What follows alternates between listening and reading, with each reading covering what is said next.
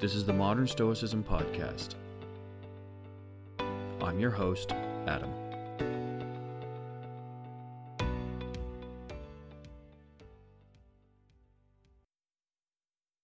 Joining me on the podcast this week is Michael Mick Patrick Mulroy. Mick is a former United States Deputy Assistant Secretary of Defense for the Middle East. He is a retired Central Intelligence Agency paramilitary operations officer and United States Marine. In addition, he is a senior fellow for National Security and Defense Policy at the Middle East Institute, a member of the board of directors for Grassroots Reconciliation Group, and an ABC News national security analyst. Well, Mick, thank you very much for joining us on the podcast again. Thank you for having me, Adam. So, Mick, you have an upcoming article coming out that speaks about Stoicism in the military, but I think we should start today by backtracking a little bit and speaking to a topic that you briefly brought up on the last time you were on the podcast, which is where you spoke about how, as a veteran, you were in the Marine Corps, if I'm correct, and your first time experiencing Stoicism was when you read the Meditations by Marcus Aurelius. Now, many of our listeners would likely be, surprised to find that philosophy is quite widely used within the military and present in it. So could you just speak to that a little bit and explain to us what it's like for philosophy in the military? How does it come about? Where is it used mostly? Yeah, Adam, and you're right. It was the Marine Corps, and there's a joke that goes with that is, how do you know if somebody's a Marine? Because they'll tell you within the first 2 minutes of meeting them. So yes, you're correct. But it certainly isn't just the Marine Corps that has a propensity for Stoic, especially philosophy. But as we talked about last time, my father actually used Greek philosophy as a way to teach ethics. And then when I got to the Marine Corps, the commandant is the Marine in charge of the entire service, and they have what's called the commandant's reading list.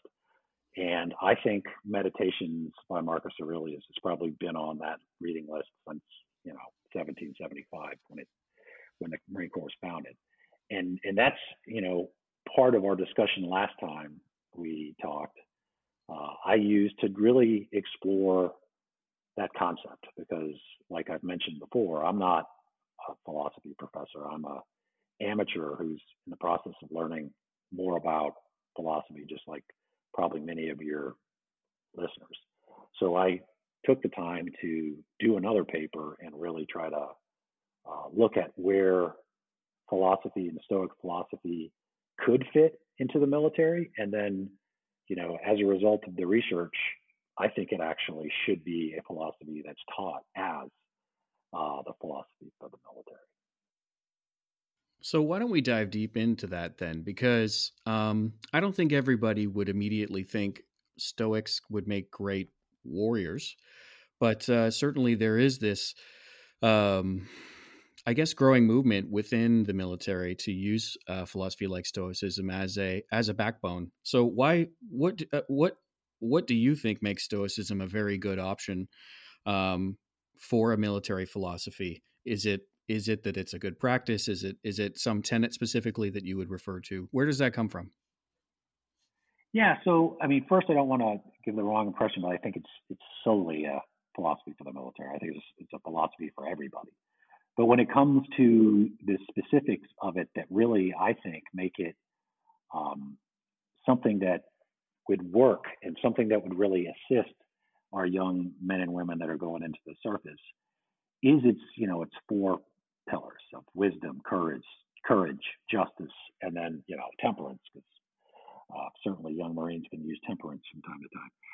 But in all seriousness, there's so many aspects of it that I think would benefit, especially in a time of conflict, this time of war, where being able to control things like anger and fear and having a belief in something much larger than yourself, the whole universal brotherhood or sisterhood concept of Stoicism, I think really really is something that we should take a look at. There was a book written by a professor of philosophy. Her name's Nancy Sherman. So Dr. Sherman wrote The Stoic Warrior, and where that came from. And during this research, I obviously read the book, but it came from it was a cheating scandal in the U.S. Naval Academy, and the commandant or the president of the academy decided that they should start teaching ethics again. I think that is something that should be taught at every university, not just military universities. But he hired Dr. Sherman, and when she got there, she realized that Stoicism in particular was something that was a natural fit for the people that were there. And when she wrote the book, I think now she's at Georgetown, but when she wrote the book, she really details in there why she believes that's the case. And one of the things she highlighted was a very famous graduate alumni of the Naval Academy, Admiral James Stockdale. And his real, I think, how just to give you a little background on Admiral Stockdale, he was a fighter pilot. And before shipping off to a tour in Vietnam, one of his professors just gave him Epictetus's book. And, he wasn't a philosopher, he wasn't really interested in that, but he read it, Discourses. And he attributed that as the key to his survival. In fact, in the book that he wrote, Thoughts of a Philosophical Fighter Pilot, he even said that after he got shot out of the sky and was coming to the ground on a parachute, the last thing he said is, "I'm entering the world of Epictetus." And it's god awful what he went through. 7 years of confinement, 4 of it in solitary confinement, 2 of them those in leg irons. He had his body broken, his legs pulled out, his arms pulled out of the socket, his legs shattered. But he said that the whole concept of the only thing that really matters is keeping your own honor.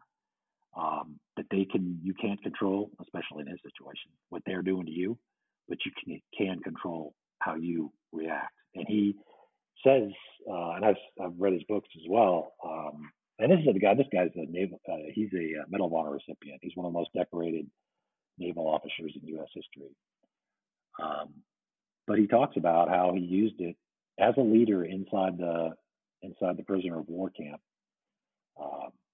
to keep the spirits of those around him going. And as I already mentioned, that's saying something for the level of abuse that this guy took. He even says that he got to a point where he couldn't take it anymore, and he actually tried to commit suicide by using shards of glass. But then a very well-known poem to most, I think, Stoics was scribbled in the place where they knew he would be returned after he got medical treatment by another prisoner, and that was Invictus. And I think that so many people are familiar with it, the unconquered soul. But the last lines were what was scribbled there: "I am the master of my fate, and I am the captain of my soul." And when Admiral Stockdale saw that, he made a promise to himself that he would never again try to kill himself. And I think that kind of feeling is, that's an extreme situation. We certainly hope that most of our servicemen and women don't end up in as a POW, but it does really go to the whole point of why I think this is such a good philosophy for our military. So I'd like to speak about the emotions that you speak about for James Stockdale as well, because I think, and you and I spoke about this before we started recording, I think it's very important that we talk a little bit about one of the things that it seems like you feel is why this philosophy is very good in the military, is because it does not aim to cover up or ignore or remove the emotions of real life. It aims simply to be able to control them and keep them from controlling yourself. And one of the, I think, examples you use revolves around courage and the fact that courage comes from fear. So do you feel like that self control is what leads to this philosophy being so useful in the military? Yeah, I do, and you're right. I mean, I think there's a wrong impression that stoicism means you're absent or you're void of emotion, and I mean, that's never the way I viewed it. It's more like you put it. It's the ability to control them. And the three emotions, or the two emotions, and then another concept that I really explored for writing the paper. The first one was anger, and when you're in a situation where your friends are being injured or killed, um, and you see things that you wouldn't obviously not ever want to see again, you get really angry, and that leads to bad decisions. Whether it's on the battlefield or whether it's in the boardroom. But we're talking specifically on the battlefield. It leads to bad decisions that could get more men and women killed under your responsibility. And it also leads, and I think this is something you can see throughout history, it leads to most, if not all, of the war crimes that we've seen throughout history, everybody's history, my country included. From Eli to more recent. I mean, even they just announced today, and I don't know any of the facts, but um, the concern about the Australian forces in Afghanistan. But those, I would say, the inability to control one's anger is probably at the core of all those horrible decisions. And then the other emotion that you mentioned, and I totally agree with the premise. Without fear, you can't have courage, right? Because if you're quite frankly just too dim to understand that you're in danger, then it's really not courage.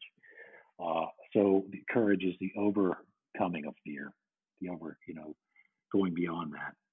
And really, I mean, that I know everybody would get the idea that uh, a combat soldier, sailor, airman, or marine um, needs fear to have courage, and that courage has to be there, or you're not going to carry out the most dangerous missions. And if you have extreme fear without the ability to control it, it causes paralysis. Um, and that courage is something that, quite frankly, you can have the best trained military in the world, you can have the best technology in the world, but if you don't have that individual courage of your soldier, you could lose to a less effective adversary who simply has that added um, desire to win over their own fear. So that is something I think that Stoicism is. I mean, it's one of the main principles, right? Um, and I think it's something that is that added dimension to the military that turns it from just another army to the most effective fighting force on earth. So another aspect of so another aspect of the military, which you spoke about earlier in this conversation, was this concept of the brotherhood or the sisterhood. And something that I had asked you before we started recording today was how I feel that echoes within Stoicism itself, whereby the general concept of kinship, we as one human family, for example, that should be kept at the forefront when considering how you're going to work with those around you. So, how do you think that concept of brotherhood or sisterhood applies? And do you think that it's one of the key reasons why the philosophy can become so intertwined with the military? Yeah, Adam. So let me start just going back to courage, and then I'll lead, I think, naturally into your question about brotherhood and sisterhood. One of the things that I write about is an event that happened where two of my very good friends were in combat together. I wasn't with them, but me and several of my fellow paramilitary officers, when I was in the CIA, had an opportunity to watch the video footage afterwards, where one of my friends had gotten to a position to really try to assist during an operations, but he was fired upon and hit and injured, and even with that, kept fighting and kept calling out where the direction of the gunfire was coming from. Um, really exposing himself, trying to protect the main body of the force. And then another one of my friends, um, trying to get to him, realized that just about every way he went, it was almost it was very difficult to get there because of the level of enemy fire. And there was a point when you could even see him on the video footage have to make a determination of whether he was going to go up and across a roof, which would be the only way he would have got to him. But of course, expose himself in the process. And it was that decision point that I think everybody that watched it was left with, because it was an absolutely pure moment of courage. And he did. And he crawled up on the roof and he ran to my other friend, and they fought to the death together, side by side. And now they're buried in Arlington, as their wives both requested, side by side. And to us, and I think everybody in the room, most everybody in the room had been, including myself, had been in circumstances like that. But you don't really know whether you would have done that. And it was one of those points that I think forever inside of my unit, which, I mean, all units have these stories, is what you want to think that you would do. And it is definitely what you want as an example to everybody, whether it's a soldier, sailor, airman, Marine, or in my case, paramilitary officer, to do under the same circumstances, because that takes a unit from being okay or mediocre to one that is highly effective. And so that was the example of courage that I used in the paper. And then to your other question, you know, the idea of universal brotherhood. And I know it's a different concept for Stoicism, but in many ways it's the same, right? So you're part of something much bigger than yourself. Whether you're a private or a general in the military, you're in the army or you're in whatever service you're in. And if you have that feeling that you are doing this not for yourself, not for obviously parades and awards and such, but as something much bigger than yourself, that concept, and you know, we talked about it earlier before we came on the podcast. It's not just brotherhood, of course; it's sisterhood.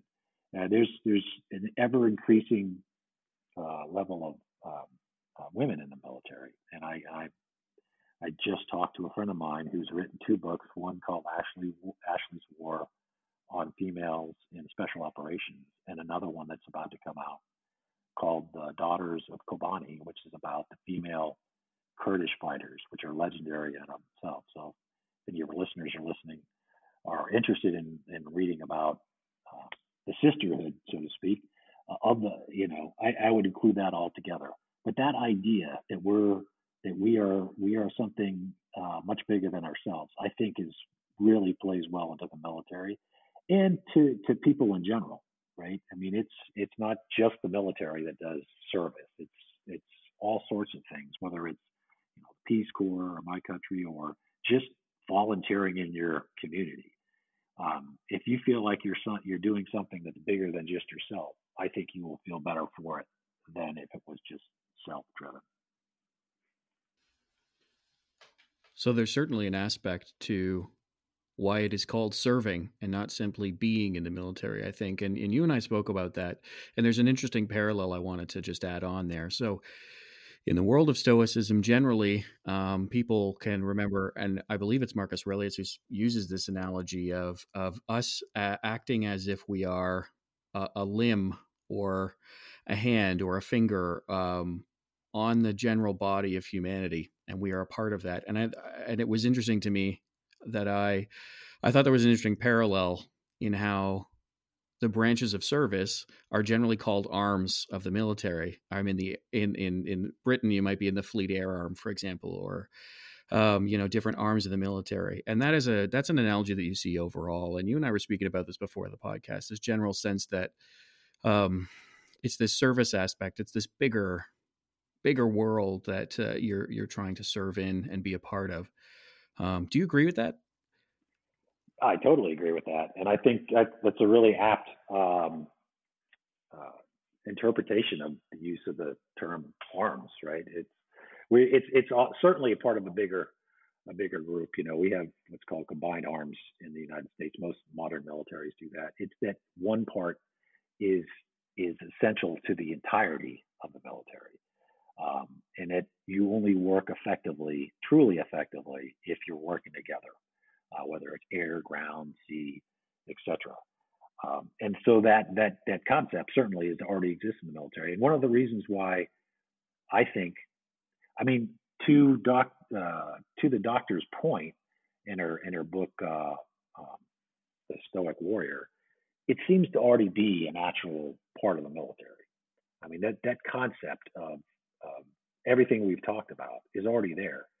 I think it's important to actually teach it as the philosophy that exists officially, because so much of our military tradition is based on history. Stoicism is intricately part of Western civilization and our philosophical history. So there's so much to be grounded as you teach young servicemen and women in any country about Stoicism, and that, you know, at the end of the day, it's your integrity is all that really counts, and the only thing that can't be taken away from you. If you look at Admiral Stockdale's example, they can take away everything. They can break your body, but they can't, at the end of the day, take away your honor. And so that, all the way from a POW to doing the right thing when you're just crazy with anger because your friend was just killed, but not taking it out on civilians in a country. I mean, it runs the gamut, and I think it would really ground our people in doing what's right, even under circumstances where everything seems wrong. So there's one aspect of the philosophy that actually you and I haven't talked about yet, and we didn't talk about this also prior to jumping on the recording. And one of the key virtues for Stoicism is wisdom. And I think one of the points that you and I spoke about highlighting was the fact that the intent is not to turn soldiers into automatons who cannot think for themselves and never learn anything. And that was something that definitely, it felt like it resonated with you. Am I right about that? You definitely right about that. The modern battlefield now requires leadership at the lowest levels. You know, it used to be called a strategic corporal. The concept was, and what it meant is, you know, you're going to be making decisions that could have a strategic impact on the outcome of a conflict at a level, you know, where the person, you know, like, so my son's a sergeant in the Marine Corps. He's 26, right? So a very young person can have a very impactful, positive or negative, on the way a conflict goes. So, to your point, wisdom. You know, wisdom, the way I define it, is somebody who isn't just smart. It's somebody who actually seeks knowledge and wants to improve constantly. It's not somebody who just memorizes statistics. So the idea of a soldier on the modern battlefield wanting to learn more about their trade, and their trade now includes all different aspects. It's not just being able to shoot straight or fight hard. It's technology. The technology today is advancing so fast that they have to be able to keep up with it. They have to be able to understand where it's going, and they have to be able to understand how they can take the current technology and apply it to what they're doing. And that's technical wisdom. And then, of course, just wanting to know more about the world we live in, because so much of what we do in conflict now is what's called a counterinsurgency effort, and that is much more based on the population and making sure that you don't do anything as a military to inflame a situation and turn the population against you. And in order to do that, you have to have a really good knowledge of the population, who they are, what's important to them, their culture, and that all requires wisdom. So I guess the last major topic to speak on that I think is important within Stoic practice. It's not expounded as a specific virtue, but it's certainly in the practice. Is this practice of reflection on what's been happening? And one of the reasons why I was so excited to get you on the podcast in November was because November definitely in the Commonwealth countries, but I know in many countries around the world, including yours, is a month of remembrance. November 11th being Remembrance Day. Here in Europe, it's generally called Armistice Day or Remembrance Day as well. And certainly reflection and remembrance of the service and sacrifice of many people in history comes to the forefront of our minds throughout that. So why do you think that it's so important to reflect and remember these major moments in time, even though they are times of severe strife and war? Why do you think it's so important to remember the actions of people who have served? I would include services beyond just the military in this. I know that we're talking about the military here, and certainly they are where we hub our remembrance when it comes to those who've sacrificed.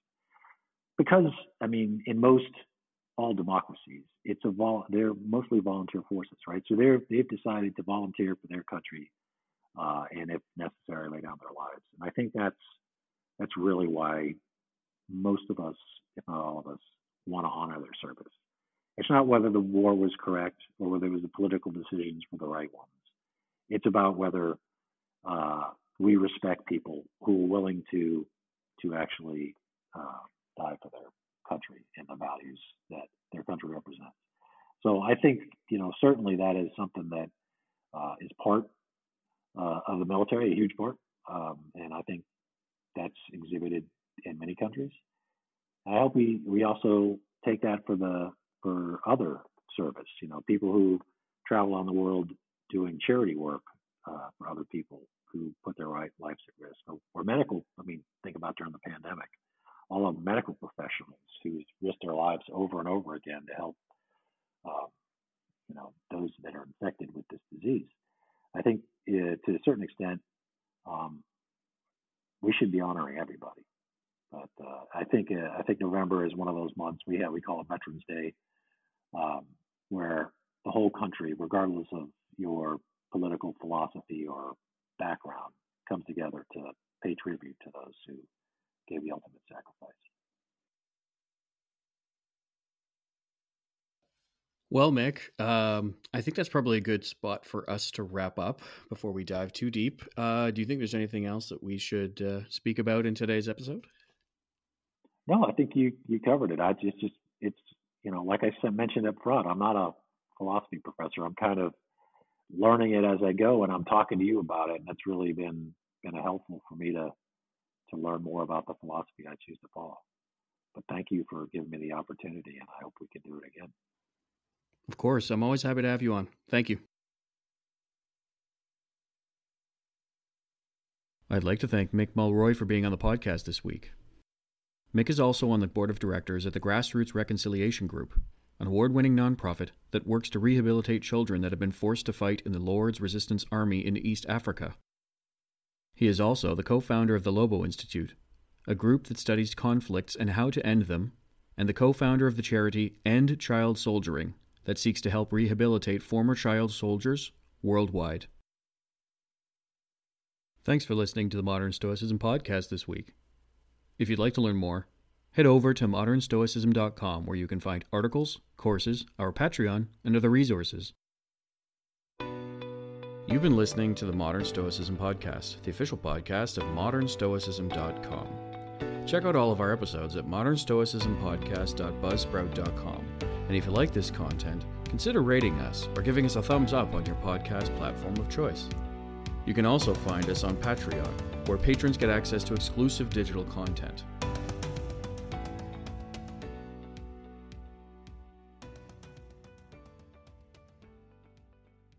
All music provided by bensound.com.